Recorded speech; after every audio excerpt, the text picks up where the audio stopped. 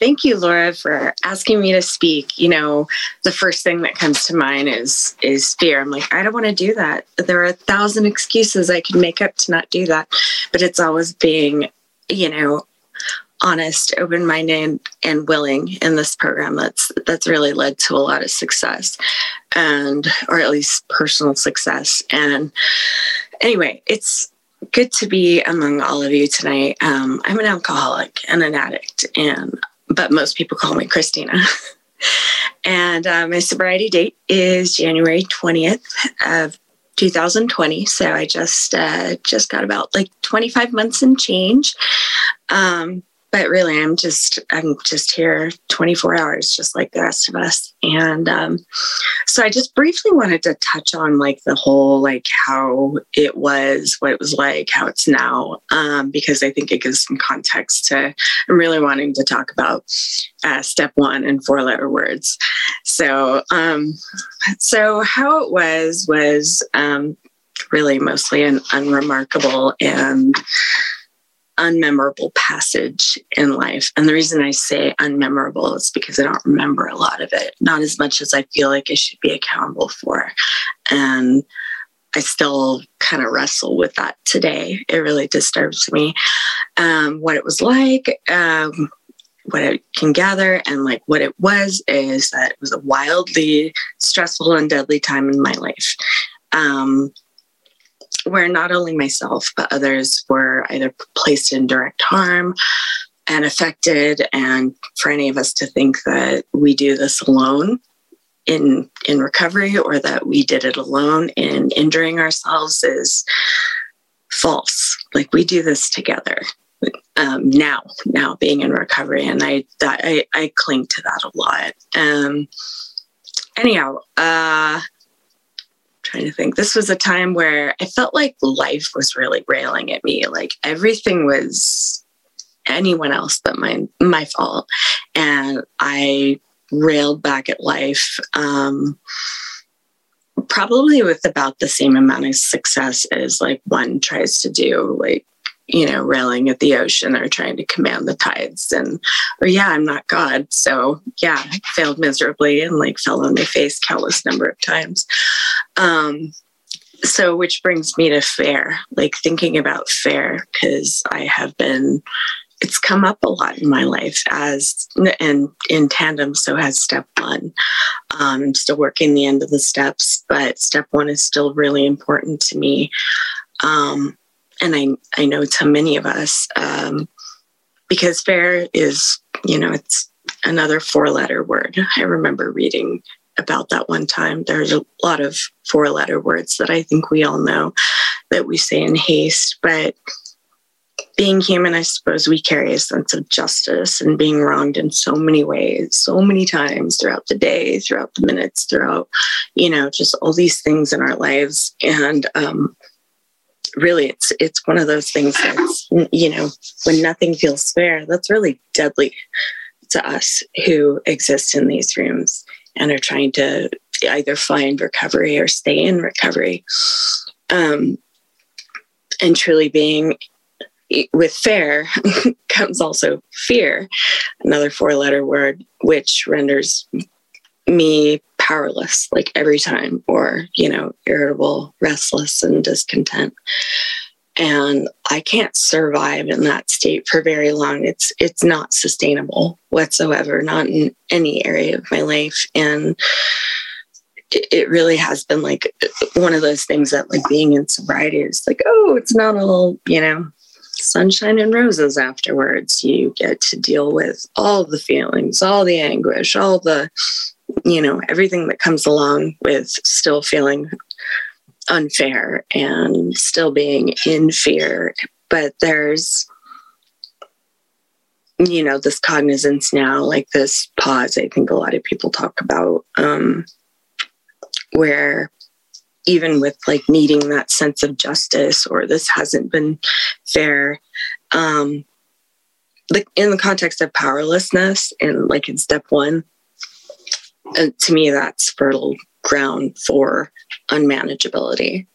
And without a God of my understanding and the 12 steps, this program, I I'll burn down everything in my path. And so in some sense of the word, like, this program saved my life. My higher power has saved my life, and all of you have. And I appreciate being able to be among every single one of you tonight.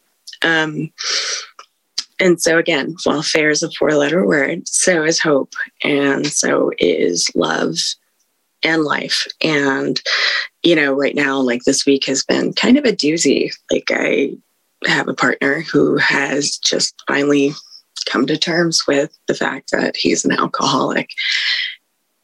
And you would think that there would be like success or like victory over that feeling, but it's hard. It's just hard. I believe that's another 4-letter word. And then also, my daughter's caregiver of the last couple of years, we just found out that she has an inoperable brain tumor. And that's hard too, you know, but it's like being in sobriety, like, I couldn't move through these feelings. I couldn't move through that fear or anything else that gets tossed my way. So I can really only speak from my experience that like with step 1, where there's all these things like, oh, it's the only one you have to do right. Or it's, you know, there's so many things about step 1. But something that's been really important to me is that it wasn't the damning reckoning that I once saw it as, that I have to say this about myself. It's about starting anew, maybe once, maybe 1,000 times for you or me or anybody else in these rooms, but it's still an irrevocable attempt to live. And we are all, I think, owed that, you know, no matter where we've come from or what we've done, you know, how far down the scale. And, you know, it really has, it's been impressed upon me that healing from the past either wasn't an option or something that I wasn't deserving of or that it was worth pursuing. But step 1 seems to be less of getting called out in shame and more of an acknowledgement that life with alcohol in its various forms will continuously render me powerless and kill me. So I don't know. It's just a little thing that I was thinking on. How am I doing on time? 2 minutes? Okay, good. Yeah, I don't have a lot to say, so I'll wrap up in like 20 seconds. Let's see. Oh, just the last thing about step 1, just that it's, you know, a step of acknowledgement, not just, it's for us, you know, it's for us. And, you know, all the other steps where we're stating and digging and acknowledging to other people, like, it's this chance to do better, to be better. And, it readies us for life and all that step work ahead. Anyway, thanks so much for letting me be of service. Good evening, everybody. My name is Gene, and I'm an alcoholic. I'm glad to be here, and I'm real glad to be sober. And Christina, thank you for your share. I could have listened to you for 40 minutes. And when you said caregiver, you really hit a nerve. I think we have something in common. And as my share goes on, perhaps we can relate. But, man, you know, each time I'm asked to share, the first thing that comes to my mind is, hell, I never wanted to be an alcoholic. This is not what I wanted to do, stand up and tell people, you know, my business, and realize that I was defeated, that I had to throw in the towel, that my way didn't work. You know, I wanted to be that guy. You know, I grew up, you know, watching John Wayne and Davy Crockett and those rugged individuals, and that's who I wanted to be. As a matter of fact, I was born in New Orleans, but we came to California when I was 7 because my father's mother, who lived here, had a heart attack, and we came to take care of her. My parents were fairly young, in their early 20s, and they got to California from the little city in Louisiana. And wow, they kind of went wild. What wound up was my grandmother more or less taking care of us. She became the most stable member of our family and the one that really steered me in the right direction. But I remember, going to school, especially, and things were great.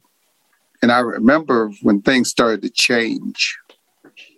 Some of you may have grew up in the 50s and remember the Walt Disney series and the Davy Crockett's and all that other stuff. And Davy Crockett was my hero. And all I wanted was a Davy Crockett coonskin cap for Christmas.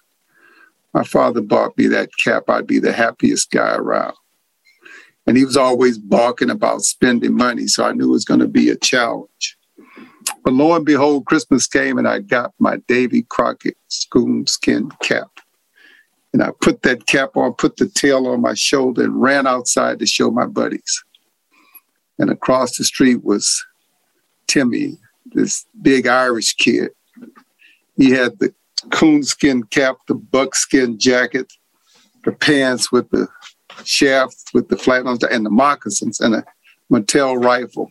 I was devastated. And it was then that I started to notice that I was different. And this was during the 50s and the civil rights movement was going on. All of a sudden I looked at TV and, it became obvious that, I was a minority and I did not want to be different than my fellows. I wanted to fit in. I wanted to be just like everybody else. But society and even TV said, you are a minority. And I grew up with that idea that, I do not want to be different. And I can read and write just as good as anybody else. I'm good at sports. I always make the team. I'm the guy. However, I had some tragedy occur, and tragedy has followed me throughout my life. It's just how you deal with it. I found this life. At 13, my mother was hit by a car and killed. And it devastated me. I was in junior high school, and it was during the holiday season. And I really didn't want to be pointed. I want to be different. So I didn't really tell anybody about this. Other than there were some adults that knew, authority figures and stuff, but my different playmates didn't know. And what I would do, though, in acting out, I'd be around a bunch of friends. They'd be laughing and joking. Next thing you know, I'd start fighting. And they brought this attention to my grandmother, who decided, this behavior is out of line. And what I want you to do is look at me as being your mother, and I want you to live this good life I want you to live. Go to finish high school, go to college, and become the guy that I know you can be.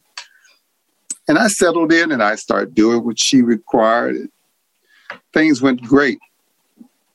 And then I got right ready to graduate from high school, and my grandmother had a heart attack and died. I decided, what the heck? I remember a family member saying, man, if she hadn't taken on that task of raising her grandson, maybe she wouldn't have had this, she wouldn't have died. And with that, I said, I am not going to stick around here. So within a week or two of me getting my diploma, I joined the Air Force. Little did I know I was making a 4-year commitment, and I really all of a sudden didn't want to be a soldier. They painted a real rosy picture at the recruiter's office, but when I got down to Texas, the basic training, it was like, hey, we're here to make you a killer.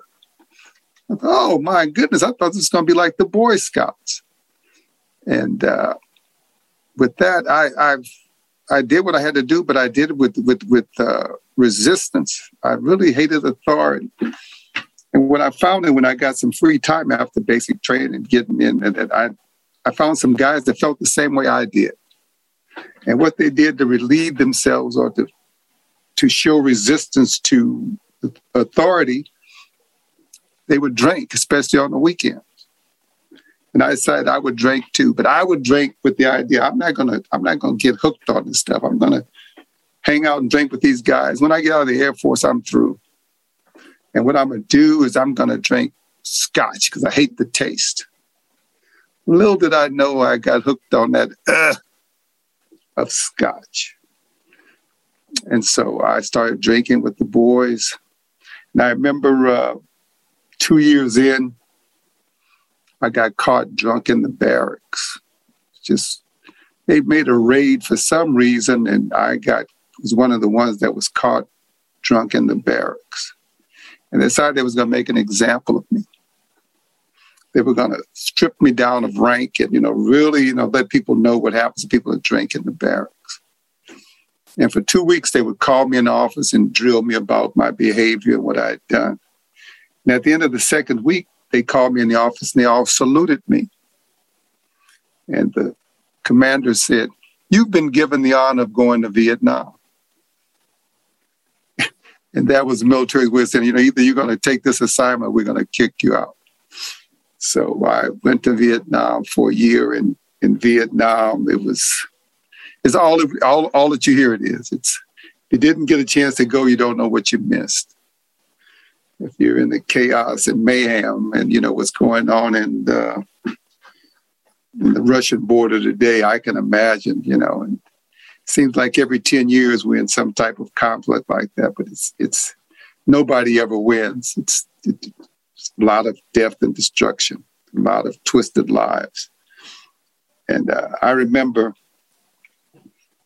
being there and being really frightened of the experience. But I remember one evening, I went up on a mountain with these guys. We had the little lookout where we could go up and drink, and you could do drugs, do whatever you want up in this little abandoned lookout station. And we rode up there on a Jeep. And as nightfall came, the guy said, "We got to get out of here on this Jeep because the road is so bad, we'll go off the cliff." I said, "You go on, I'll just walk down." So he left, and I stayed until all the fun was gone. The bottles were empty. And I staggered down that mountainside. And I knew on the left was where was the drop-off. And as I was going down the mountain, I got confused what was my left and what was my right. And I went to feel for the side of the mountain, and I stepped out into space. I could feel myself just fall. And I decided, well, I've killed myself. This is it. And when I said that, I hit a sand pile right at the base of that mountain. They had this big, huge mound of sand that they were using to fill roads. I got up from there without a scratch. And I said to myself, "You're invincible. You don't need a God or nothing. You know that you're in charge." And I went through Vietnam, came back home, got married, got out of the service and got a job, my dream job, working for an airline. And I worked there until I retired. I did 35 years with United Airlines. And, what I did was I had my drinking had modified and everything was good. But all of a sudden at the job, I realized I didn't have a military serial number. I had a United Airlines employee serial number. I was just a number. And what we did was a few friends I found that group again, that group that felt like they should be treated better. What we did was we would drink on Friday nights. We'd work like a swing shift, and on Friday nights, we'd stop at the bars and drink. And over a period of time, every night was Friday night. And over a period of time, every day was Monday, those excruciating hangovers. And it got to be worse and worse and worse. I just got bad. And I remember, my drinking buddy that, no matter how bad it was, we'd make excuses to one another. And he said, "Hey man, my wife is going to divorce me. She says she's tired of me drinking the way I am. I'm married, he's married. And instead of me encouraging him to do better, tell me, maybe we should stop and, get your life together. I told him, hey, what you're going to do now, you're going to be able to get you a bachelor pad. And I can come over and we can drink and party and have all the fun we want. Hold your head up. And he goes, yeah, you're right. And then I remember about when the divorce hit, I was on vacation. When I came back, they said, your buddy killed himself when he got the divorce papers. I couldn't believe it.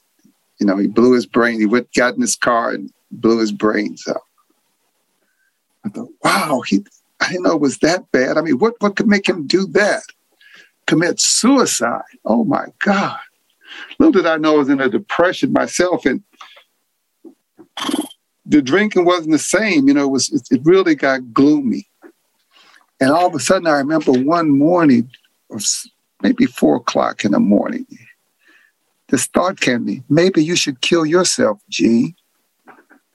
You know, you're gonna go on to, you're gonna be, this alcohol's got you. Maybe you should think about that too. And with that idea getting brighter and brighter, I'm getting frightened of myself. All of a sudden, I'm realizing the guy in the mirror is my biggest enemy. It's not society, it's me. I'm taking myself out. And as I went down that path, I remember one Monday coming into work, and I never did stop working. I never let drinking interfere. Drinking never did, fortunately for me, interfere with my job. And the job was such that they hid a lot of alcoholism too around there. You could get little jobs where you were doing menial jobs, the grunt jobs, the shitty jobs, and you know, and it was okay. You could stay. And so I remember coming in one Monday really feeling bad. And then the second day, that Tuesday, I was so bad I couldn't drink, and I threw up. I walked outside my building and I threw up on the sidewalk. That Wednesday, when I came back, I had dry, but it had bleached the sidewalk white. All that, whatever I regurgitated had bleached the sidewalk white. And I said to myself, I quit. I'm not going to do this to myself. This is madness. This is poison. I can't do it anymore. And with that, I stopped. I got a ritual. And that is when I woke up in the morning, I look myself in the mirror and I go, who loves you, baby? You do. Who's the greatest? You are. And I go on to work because I did not want to depend on a God or anything else. I wanted to be this rugged individualist. And so for a whole year, I did that. I would say my mantra. I'd go to work, and on my lunch hour, I'd exercise. And things were going good. And after a year of doing this, I heard this little voice started coming in saying, are you going to do this forever? And I didn't pay any attention to it until probably about a month later. I was invited to a party. And it was a party where these people had arrived. These were all people that had come in. BART had not too long ago come into existence. And these people had gotten jobs with BART and gotten promotions and stuff, and they were celebrating. And I felt a little at ease. You know, I knew I wasn't going to drink. I told the hostess, who had this strapless dress on, and, you know, swaying around the room, that, you know I didn't want any wine. But I felt like, you know, these guys got a little bit more going for me than I had. When I was drinking, I used to drink with lesser fellows, people that didn't make as much money as me. And I could buy them drinks and they would look up to me. But here, these were people that I was looking up to, and I really felt ill at ease.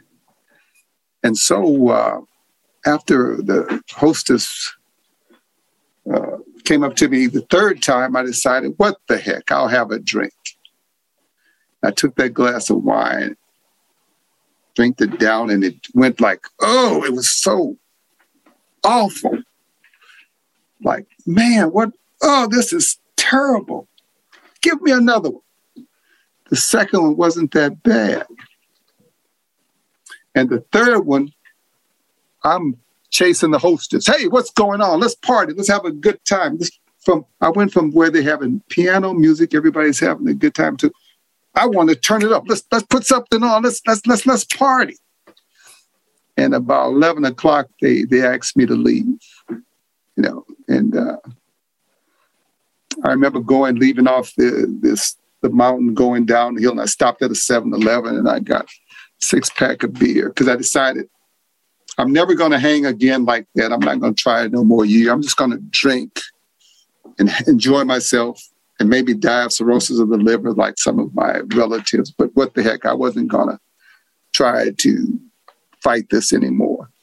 But lo and behold, you know, waking up that next morning, those hangovers and that mental anguish, it's like, man, like all that stuff came back. That reason I'd stopped for the year, or those reasons came back big time. And within 2 weeks, I was spent. I was through. And this guy walked up to me when I was in my depths, and he said that, "Hey, you don't have to live like that anymore." It was at work. He said, "You come into work smelling like a brewery." He said, "You can go to AA, and your life will change." And I was scared to death. I was in bad shape. And I looked at that guy and said, "I'm not that bad." But a day or so later, I tried to drink and I couldn't. And I went to AA. And I went in there scared to death. I didn't know what to expect. I'd never been to an AA meeting before. So I dressed the best I could. I put on this was 1981. I put on this was the psychedelic age, whatever. I had a butterfly collar, jerry curl, bell-bottom pants, platform shoes. And I went in there like I was going to a club or something like that, or that I was going to be one of the star attractions. And people in there were looking much worse than me as far as wear was concerned. But what I was impressed was with their honesty, their clear eyes, the fact that they weren't trying to sell me anything. They were just looking me right in the eye and telling me, "Hey, we have an answer for you." And there was a woman sitting up there at the table. And she was about 5'2", 120 pounds. And she was telling the story that had me on edge. She talked about how she would start drinking and leave her family, her husband and her kids, and go wherever the bottle took her. And when she got sober, she'd come back home and her husband would beat her to an inch of her life. She'd recover and do it again. She did this repeatedly. And I thought, if I had to live like that, I would have killed myself. I wouldn't have, no way. But this woman was smiling as she told this story. And I thought, man, as soon as the meeting was over, I ran up to her and I go, "How do you do it? How can you do, how do you do this?" And she gave me the answer. She said, "One day at a time." I thought, my God, one day at a time. What a concept. Because I had said, I quit forever. Forever. I'm never going to drink again. And that lasted me 2 days. 2 days at best. 2 days. But one day at a time, wow, one day at a time. I think I could do that. And I settled back. And I took it easy. And all of a sudden, one day at a time, things started to change. The family, I wasn't upset when I got home, irritated, whatever. People, everything was in place because I kind of stepped back. My life took off. It really did. It got real good. And I remember getting to step 3, made a decision to turn my will and my life over to the care of God as I understood him and understood him, right? And my spiritual awakening was in the form of my grandmother. And it was like, God, why did you give me such a dirty deal? You took my mother, my grandmother, life has been tough. And I could hear it in her voice saying, it could have been you. Now you have a chance to live a life I would be proud of. I thought, wow, okay. I could understand that. Because there were many times I could have killed myself. Just think about the times I drove drunk. I don't know about you, but the times I drove drunk and I would brag about how my car had a mind of its own, things of that nature. And I've been in meetings and I've heard people that weren't that fortunate. They've killed somebody. I was in a meeting with a guy talked about he killed his child while drunk in Iraq. But for the grace of God, I didn't have that experience, but it could have been me. And that was the thing that I really gravitated towards. A guy said during the depths of his drinking, during the depths of his alcoholism, he was capable of anything. The reason he didn't make headlines is because the opportunity didn't present themselves. And then to get here and, and find that there was a safe haven, it was like, oh, thank you, God. Thank you, God. One day at a time, I'll do this, and with that, my life took off. And then I looked up, I had 11 years, Christina, not a cloud on the horizon. I knew the AA lingo.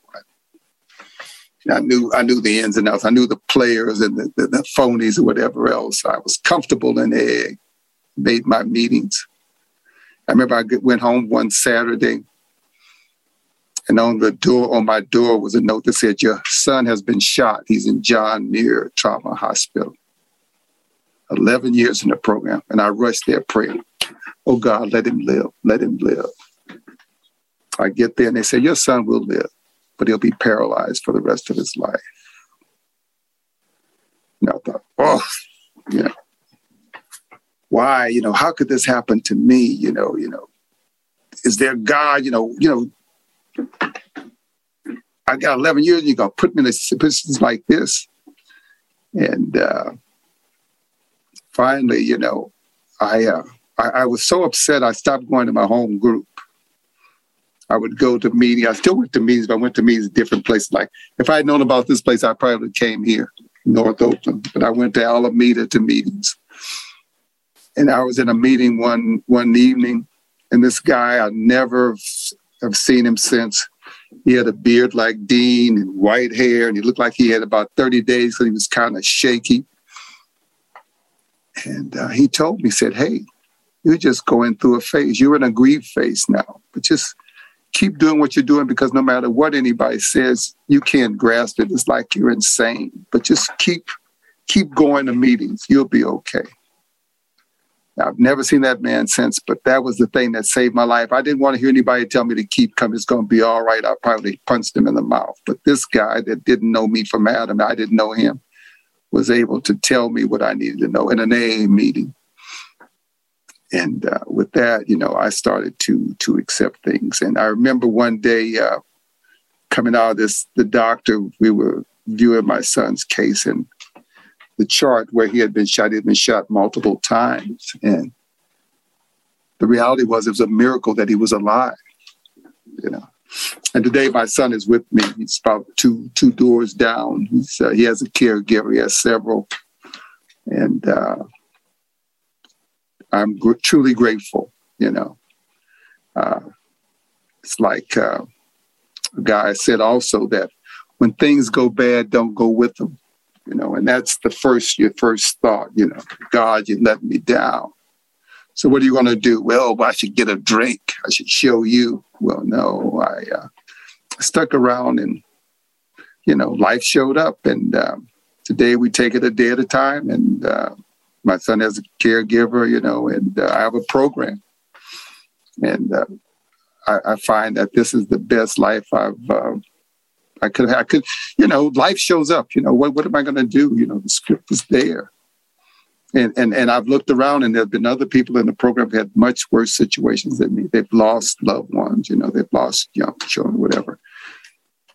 And so I'm learning, that this is the big one too, is that this is not our home. This is not the end all. This is not the everything. Perhaps there's something else down the road. Maybe after this, there's another existence of some type. And so with that, I just take it a day at a time and try to make the most of it. And I find that being sober, I can do that. Like a guy said, my worst day in sobriety is better than any day I had drinking. And that's true. How much time do I have left? You've got about 10 minutes left. I'm probably gonna come short, but I'll tell you another That's one. fine. When I was, I turned 60, and two friends of mine, we decided that we were going to take a trip. And we had a friend that had a kind of like an AA recovery thing in Rio de Janeiro, Brazil. And we decided we'd go there. And this guy showed us time of a life. It was great. Really a great time, And I thought, wow, Right, the beaches, the different shows, the different restaurants, and it was just the weather. It was perfect, and the three of us, we were all in the program. And so what I think about the fourth day, we decided to go up to that Christ Mountain. You've probably seen the picture, looking down over Rio's this big statue of Christ and spread out. And I get up there with this statue looming over me. It's kind of foggy. And I start thinking about my fellowship. I'm feeling homesick. Being in paradise, I realized that I have to be grounded in AA. That's my life. That's what really, really, really counts. I mean, that's where it's at. And it allows me to do things like that, but I can't disconnect. This is where I'm grounded at in AA, and this is where I want to be. This is what's saving my life. And so that's about all I have. I would go on further, but next time.